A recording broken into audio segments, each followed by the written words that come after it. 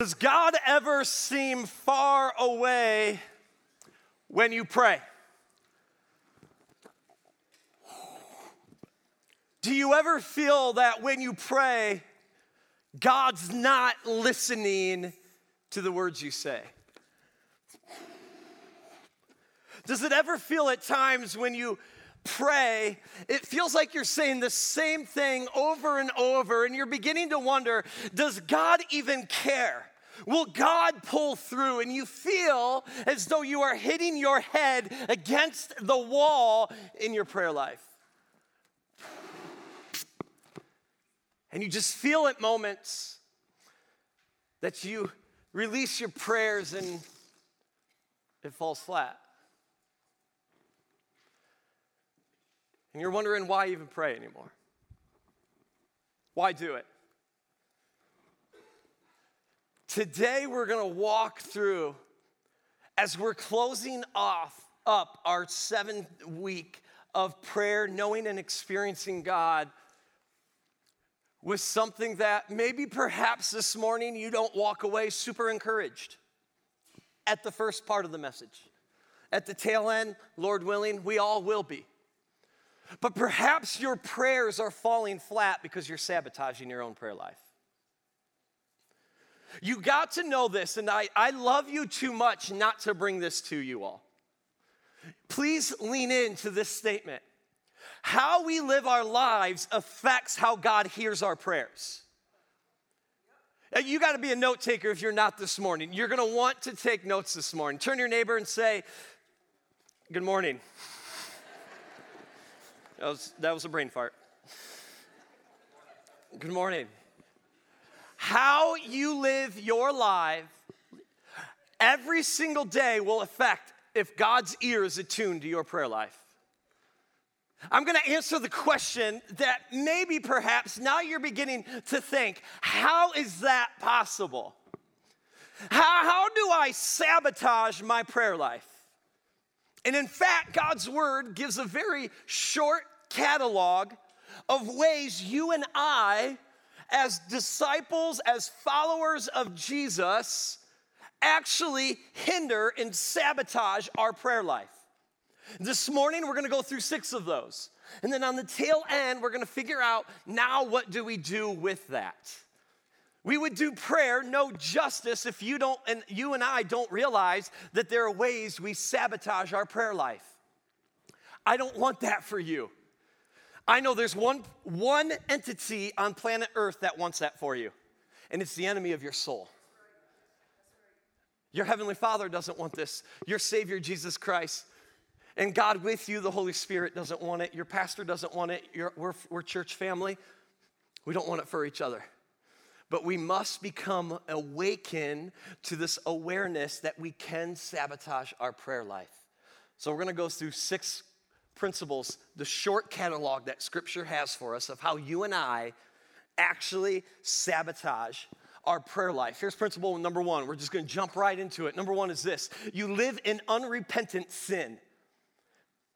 That you actually live in unrepentant sin. Here's what the psalmist writes in Psalm 66. It says this. If I had, what's this one word, friends? Cherished sin in my heart, the Lord would not have listened. If I had cherished, if sin dwelled within me, the Lord will not listen. What is this talking about? This is talking about followers, disciples of Jesus, who are willfully sinning and not repenting from that sin. Aren't you thankful that God is a God of grace, of forgiveness, of love, of mercy, of X number of chances, right? We are thankful for that. And God showers that when we come and confess our sins and have a true repentant heart. But God's not going to listen if he sits there and goes, there's no repentance here. There's nothing here. You keep doing what you're doing, asking for forgiveness, but not changing your mindset or the way you're living your life. And that's what it's talking about here. Repentance literally means a change in direction or a change in mindset. We can't be living holy lives and remaining in unrepentant sin. We are called to be holy. Why? Because God is holy. And God desires us to live a righteous, holy life because that's his will for us. But he's not going to attune his ear to those who are walking in the faith but living in unrepentant sin. Here's what the prophet Isaiah writes this: "Behold, the Lord's hand is not shortened, that it cannot save, or his ear dull, that it cannot hear." But watch this. "But your iniquities, your sin that you have made a separation between you and your God, and your sins have hidden his face from you so that he does not hear." In other words, God is a holy God and cannot be around sinfulness. That cannot be part of his nature. And he's saying, as I've given you my Spirit, my Holy Spirit, to empower you, to fuel you to live this life, you got to get away from the ugliness of sin in this world, or I'm not going to give you my ear. Here's what Peter writes in 1 Peter chapter 3, verse 12. "For eyes of the Lord are on the" who, friends?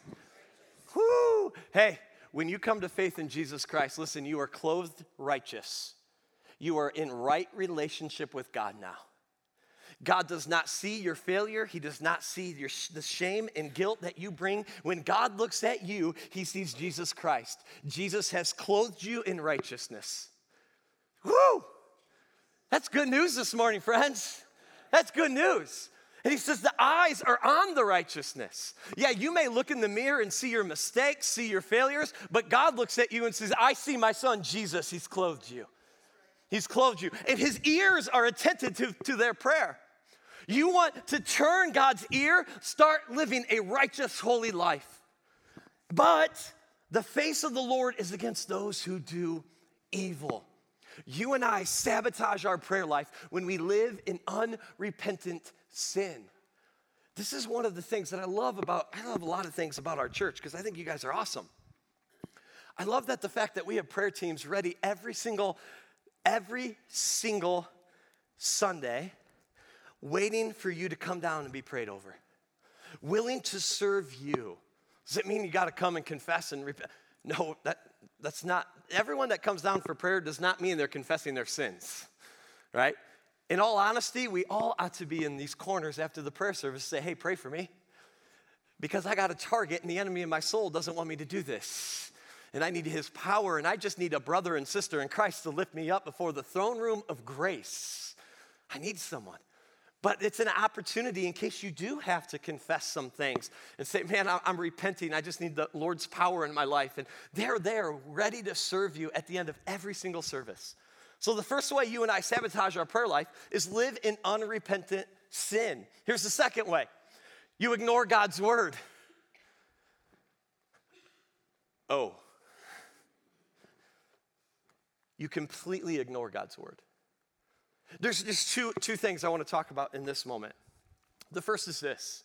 There was a long study that was done over a period of years looking at Christians, looking at followers of Jesus and their life. And are they living an empowered, transformed life? And they related it to spiritual disciplines. One being, how many times are they in God's word, the Bible, scripture? And they, throughout the end of the study, their results came to this.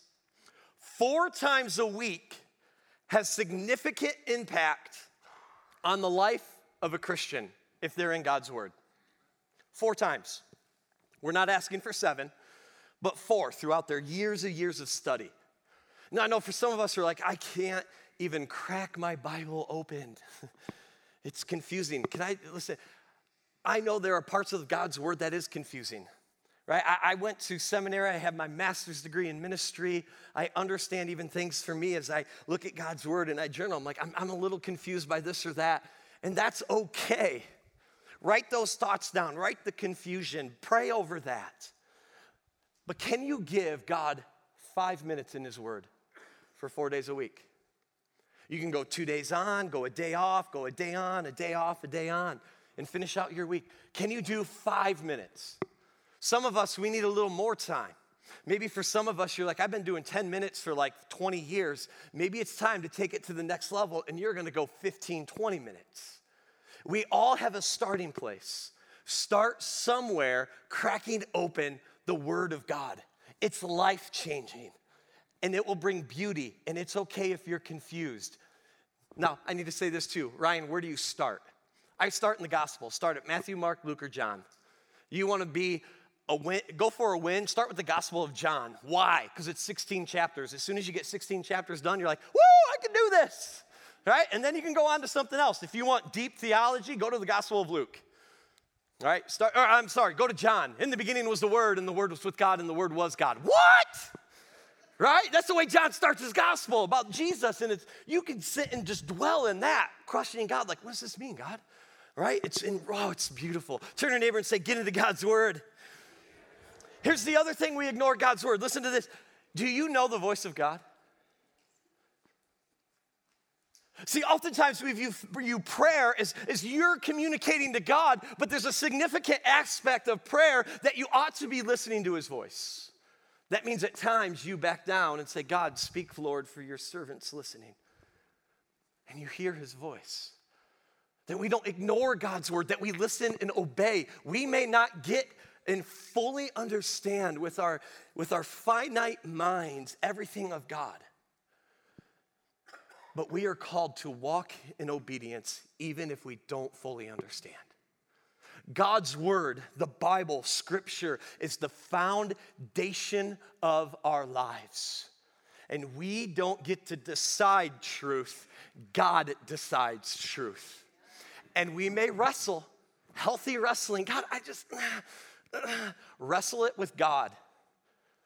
But eventually what we are called is to live a life surrendered to His Word and start obeying it. You want to hinder your life, ignore God's Word. Here's what the writer of Proverbs, I'm going to show you 3 different translations talking about ignoring God's instruction. But I want to highlight one word. It's Proverbs 28:9. If anyone turns a deaf ear to my instruction, this is God speaking, even their prayers are detestable. Look at what the ESV says. If anyone turns away his heart from hearing the law, which was in reference to God's instruction, the Bible, if you will, even his prayers is an abomination. Look at what the Passion Translation says. If you close your heart and refuse to listen to God's instruction, even your prayer will be despised. Oh. Do you see the importance of understanding and obeying God's Word, even if we don't get it? I love what Greg Morse says this from desiringgod.org. He says this, dusty Bibles stir God's allergies to our prayers. Like some of you may get nothing else out of this message. You just want to take that picture right there. That is a great quote. There's another quote about if Christians actually got out their Bibles, we would create the largest dust storm in the history of the world. You know, we laugh. You know why we laugh? Because it's slightly awkwardly true. That's why we have humor in it. Parents, grandparents, I think one of the greatest gifts you can leave the generation is a worn out Bible for them. I think it's one of the greatest gifts and a legacy you can give your children or your grandchildren is one day when you and I pass away, they would deeply desire to get and be like, I want their Bible. Because my mom, my dad, my grandma, my grandpa, they were a person who got into God's Word. I want to read their notes. I want to see what the Lord was doing in their life. You want to hinder your prayer? Ignore God's Word. Here's number 3, and there's 6. Pray like an adulteress. Whew.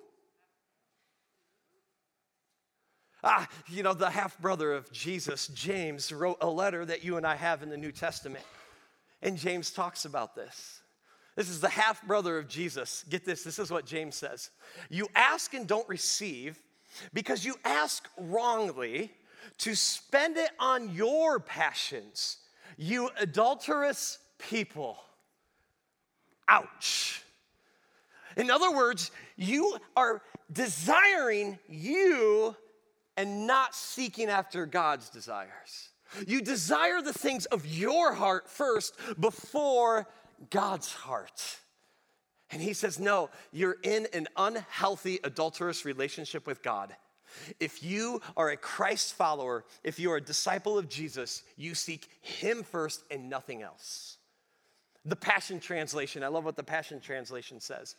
And if you ask, you won't receive it, for you're asking with corrupt motives. That's our flesh that's been marred by the world, by sin. You're asking with corrupt motives, seeking only to fulfill your own selfish desires. You have become spiritual adulterers who are having an affair, an unholy relationship with the world. Wow. Does the scripture mean nothing to you?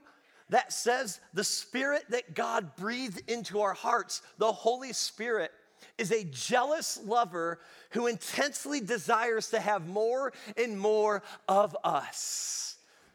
And that's the loving Heavenly Father you and I serve. He wants all of us. He is a jealous lover that says, no, don't love that and love me. You got to fully love me. This is why Jesus says, if you really want to be my disciple, you know what Jesus says? And this is what some of the crowds left. He says, die to yourself. Pick up your cross, the instrument of death and crucifixion, then come follow me. Whew. Tim Keller wrote a book, a beautiful book on prayer. It says, prayer, experiencing awe and intimacy with God. And this is his quote. If we are living lives in which God does not have our highest allegiance, then we will use prayer instrumentally, selfishly, simply to get the things that may be already ruining our lives. We wouldn't know that because our heart's not after the things of God. It's after the things, perhaps it's after the things of the flesh that are ruining our lives, instead of getting on our knees saying, God, it's only you and only you. So friends, as we tune our hearts to the things above, our prayer life becomes more fruitful. And you got to live in a posture and a heart that says, God, you first. For Jesus taught that principle in Matthew chapter 6. It says, but seek what, friend? Seek, one more time, seek what? Seek first the kingdom of God and his righteousness, and all these things will be added to you. Seek first. Seek first. We need to always be God first. God first in the relationships that you and I are in so we can live a holy, righteous life. It's God first, that you and I are God first in our finances. God, this isn't mine, it's yours that you have blessed me with. It's God first in our jobs. God, I'm here. My primary purpose is what? Not to just fulfill this job. It's to be a disciple maker right in this job. So God, it's you first. Yes, I may have to be a person that sells this or pushes this button or teaches kids or gives someone a shot, whatever it is. But God first. I come to work with my eyes saying, God, you first. You first. And in our neighborhoods, it's God first. What does that look like? That you're not just moving to a place that you desire, but it's a place that God wants you to be at. It's God first. You want to sabotage your prayer life? Pray like an adulteress. Here's the fourth one. Ladies, if you're married in the room, take this one off. This one does not apply to you. Married men, tune your ear in. Ladies, please don't elbow your husband on this one. And don't say amen. But married men, I need you. You want to sabotage your life, your prayer life, mistreat your wife. Ouch. Look at what Peter says about this. I remember exactly where I was this summer when I read this passage. I was in Tennessee with you, Chris Kidd, and you, Pastor Brandon. And I read that, and it just brought me back into the chair. So, wow.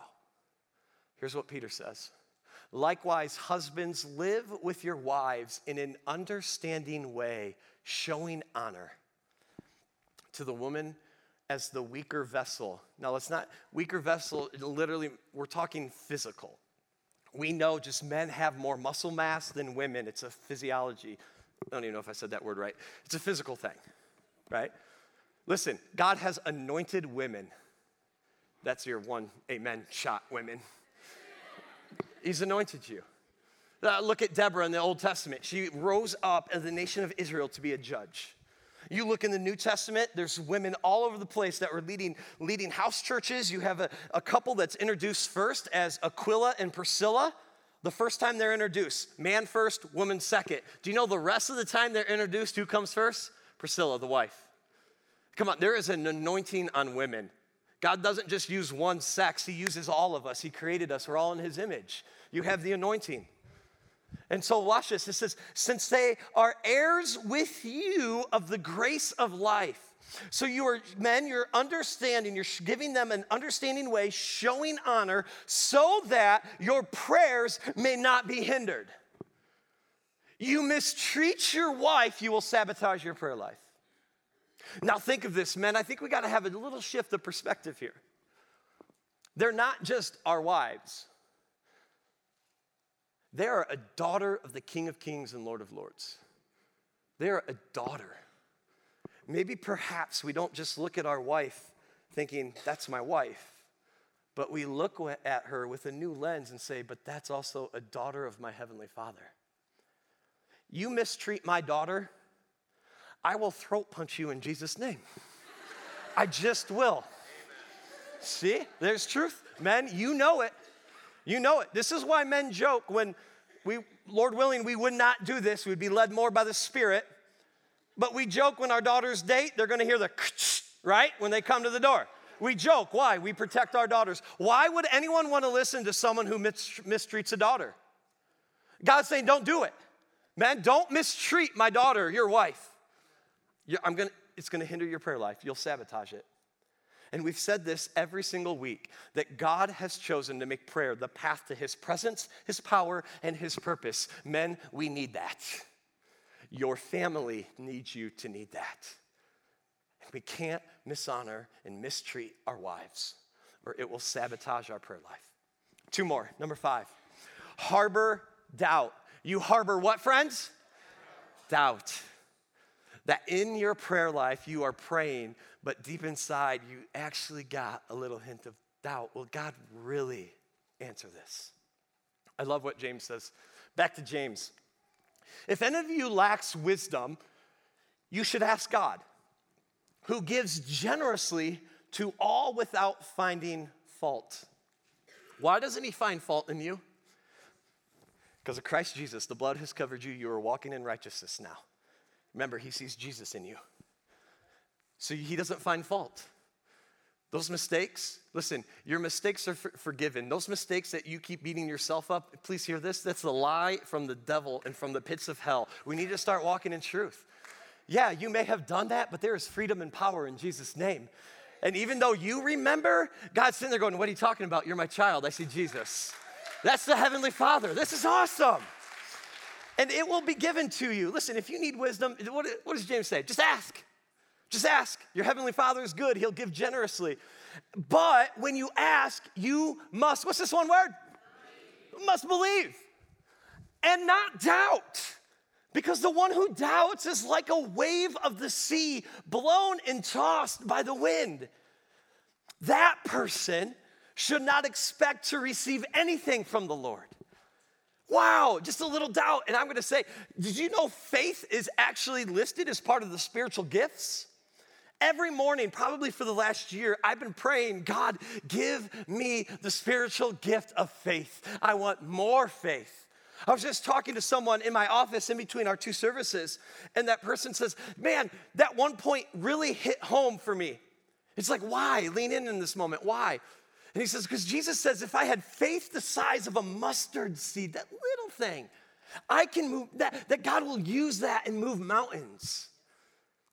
It's like, wow, but how many times do I let doubt just open the door a little bit? And we go to God in prayer, but honestly, our hearts are mumbling, will God really do this? We go to God in prayer, and the eyes of our heart are rolling. I don't know. I'm going to pray it, but I don't know. May we have increased faith, friends. Amen? May we have increased faith. Here's the last one. You're trying to love both the Father and the world. You'll sabotage your prayer life every single time when you try to love God and you love everything the world has to offer. And Jesus warns, that's called lukewarm. And I'll spit you out of my mouth when you do that. Because I don't have all of you. And 1 John reads this way. Don't love the world's ways. Don't love the world's goods. Love of the world squeezes out the love for the Father. In other words, you don't have any more room to even love God because you're loving everything else. Practically everything that goes on in the world. Wanting your own way. Wanting everything for yourself. Wanting to appear important has nothing to do with the Father. It just isolates you from Him. The world and all its wanting is on the way out. But whoever does what God wants is set for eternity. God wants all of you. It's a full surrender. The world has a lot to offer that will never satisfy you because you have a God-sized hole in your heart because you're created in the image of God that only He can fill. And that's why people who are spiritually dry and lost are looking for things to fill that void, and they turn to the world because they don't know their God yet. But you do. I know, Ryan, you're like, geez, she's just smacked me in the face this morning.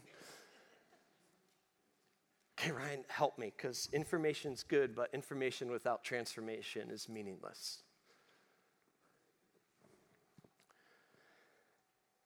My prayer was that out of these 6, maybe something would resonate. You're like, yeah, that's it. I need to work on that. And that we're going in prayer now, asking Holy Spirit to maneuver and mold and shape those things. So as I was wrestling this week, just asking God, where do we land this? How do we fight these things that sabotage our prayer life? It was 3 words.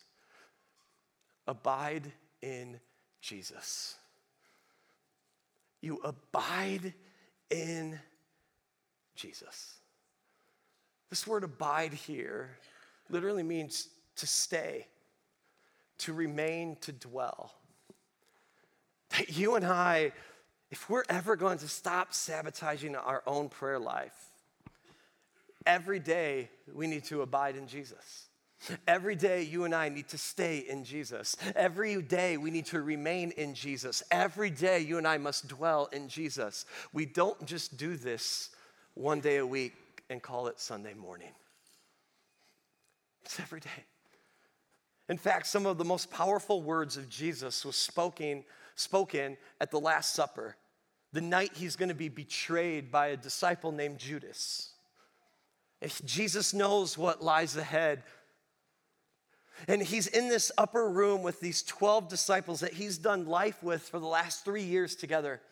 And in that moment, he's going to teach them one final thing before he dies. And here are the words recorded through the Gospel of John. Jesus says this, if you abide in me, and my words abide in you, so you must dwell and remain in me. And when you dwell and remain in me, my life-giving words are going to dwell and remain in you. And then you can ask whatever you wish, and it will be done for you. But this is by this my Father is glorified, that you bear much fruit, and so prove to be my disciples. As the Father has loved me, so have I loved you. Abide, dwell, remain in my love. If you keep my commandments, you will abide in my love, just as I have kept my Father's commandments and abide in his love.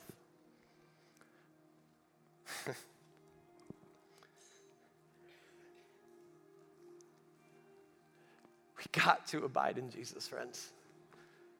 Every day. Because this is what's beautiful, what Jesus just taught his disciples. When we abide in Jesus, the second person in the Trinity, when you and I dwell and remain in Jesus, Jesus says, listen, my words begin to abide in you. Life-giving transformation words abide in you. It dwells within. And when you and I begin to dwell within and increase our knowledge of who our God is, increase your knowledge of your risen Savior, Jesus Christ, listen, your love for Jesus increases. You will come to him knowing a greater level of gratitude. You'll know how and when and why to pray. Why? Because you're remaining in Jesus, your Savior. His words now are remaining in you, and you're realizing that the cross he went to should have been your cross.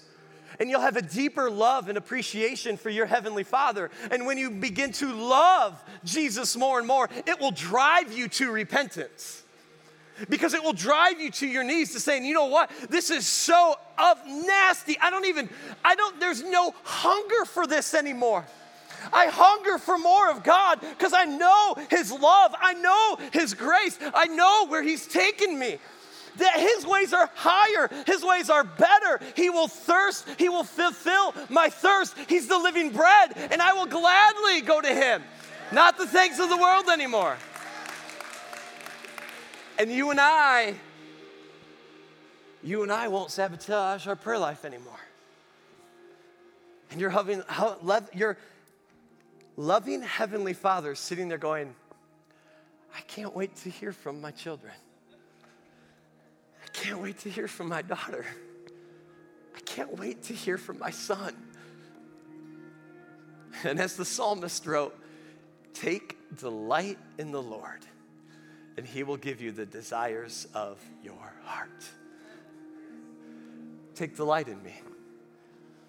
But if you and I are ever going to take delight, we got to know who he is. And it starts by abiding in Jesus every day. Our prayer team's going to go down to the corners right now. So prayer team, I'm inviting you down. 7 weeks of prayer, we could have spent an entire year on prayer.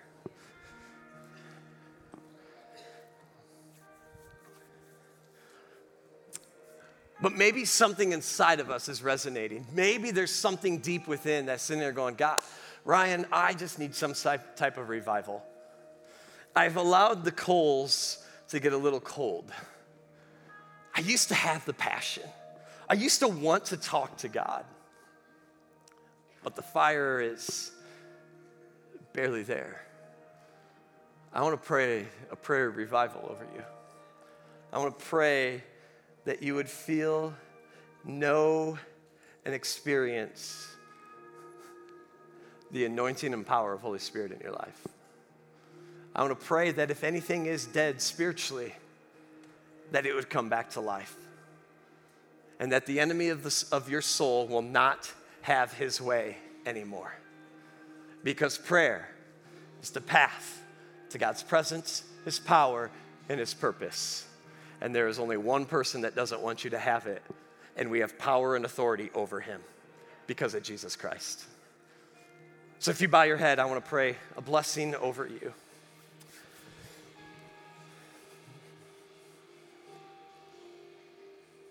Jesus, we stand and sit and meditate on your word in absolute awe of you, Jesus. The cross should have been ours. That's how much you loved us.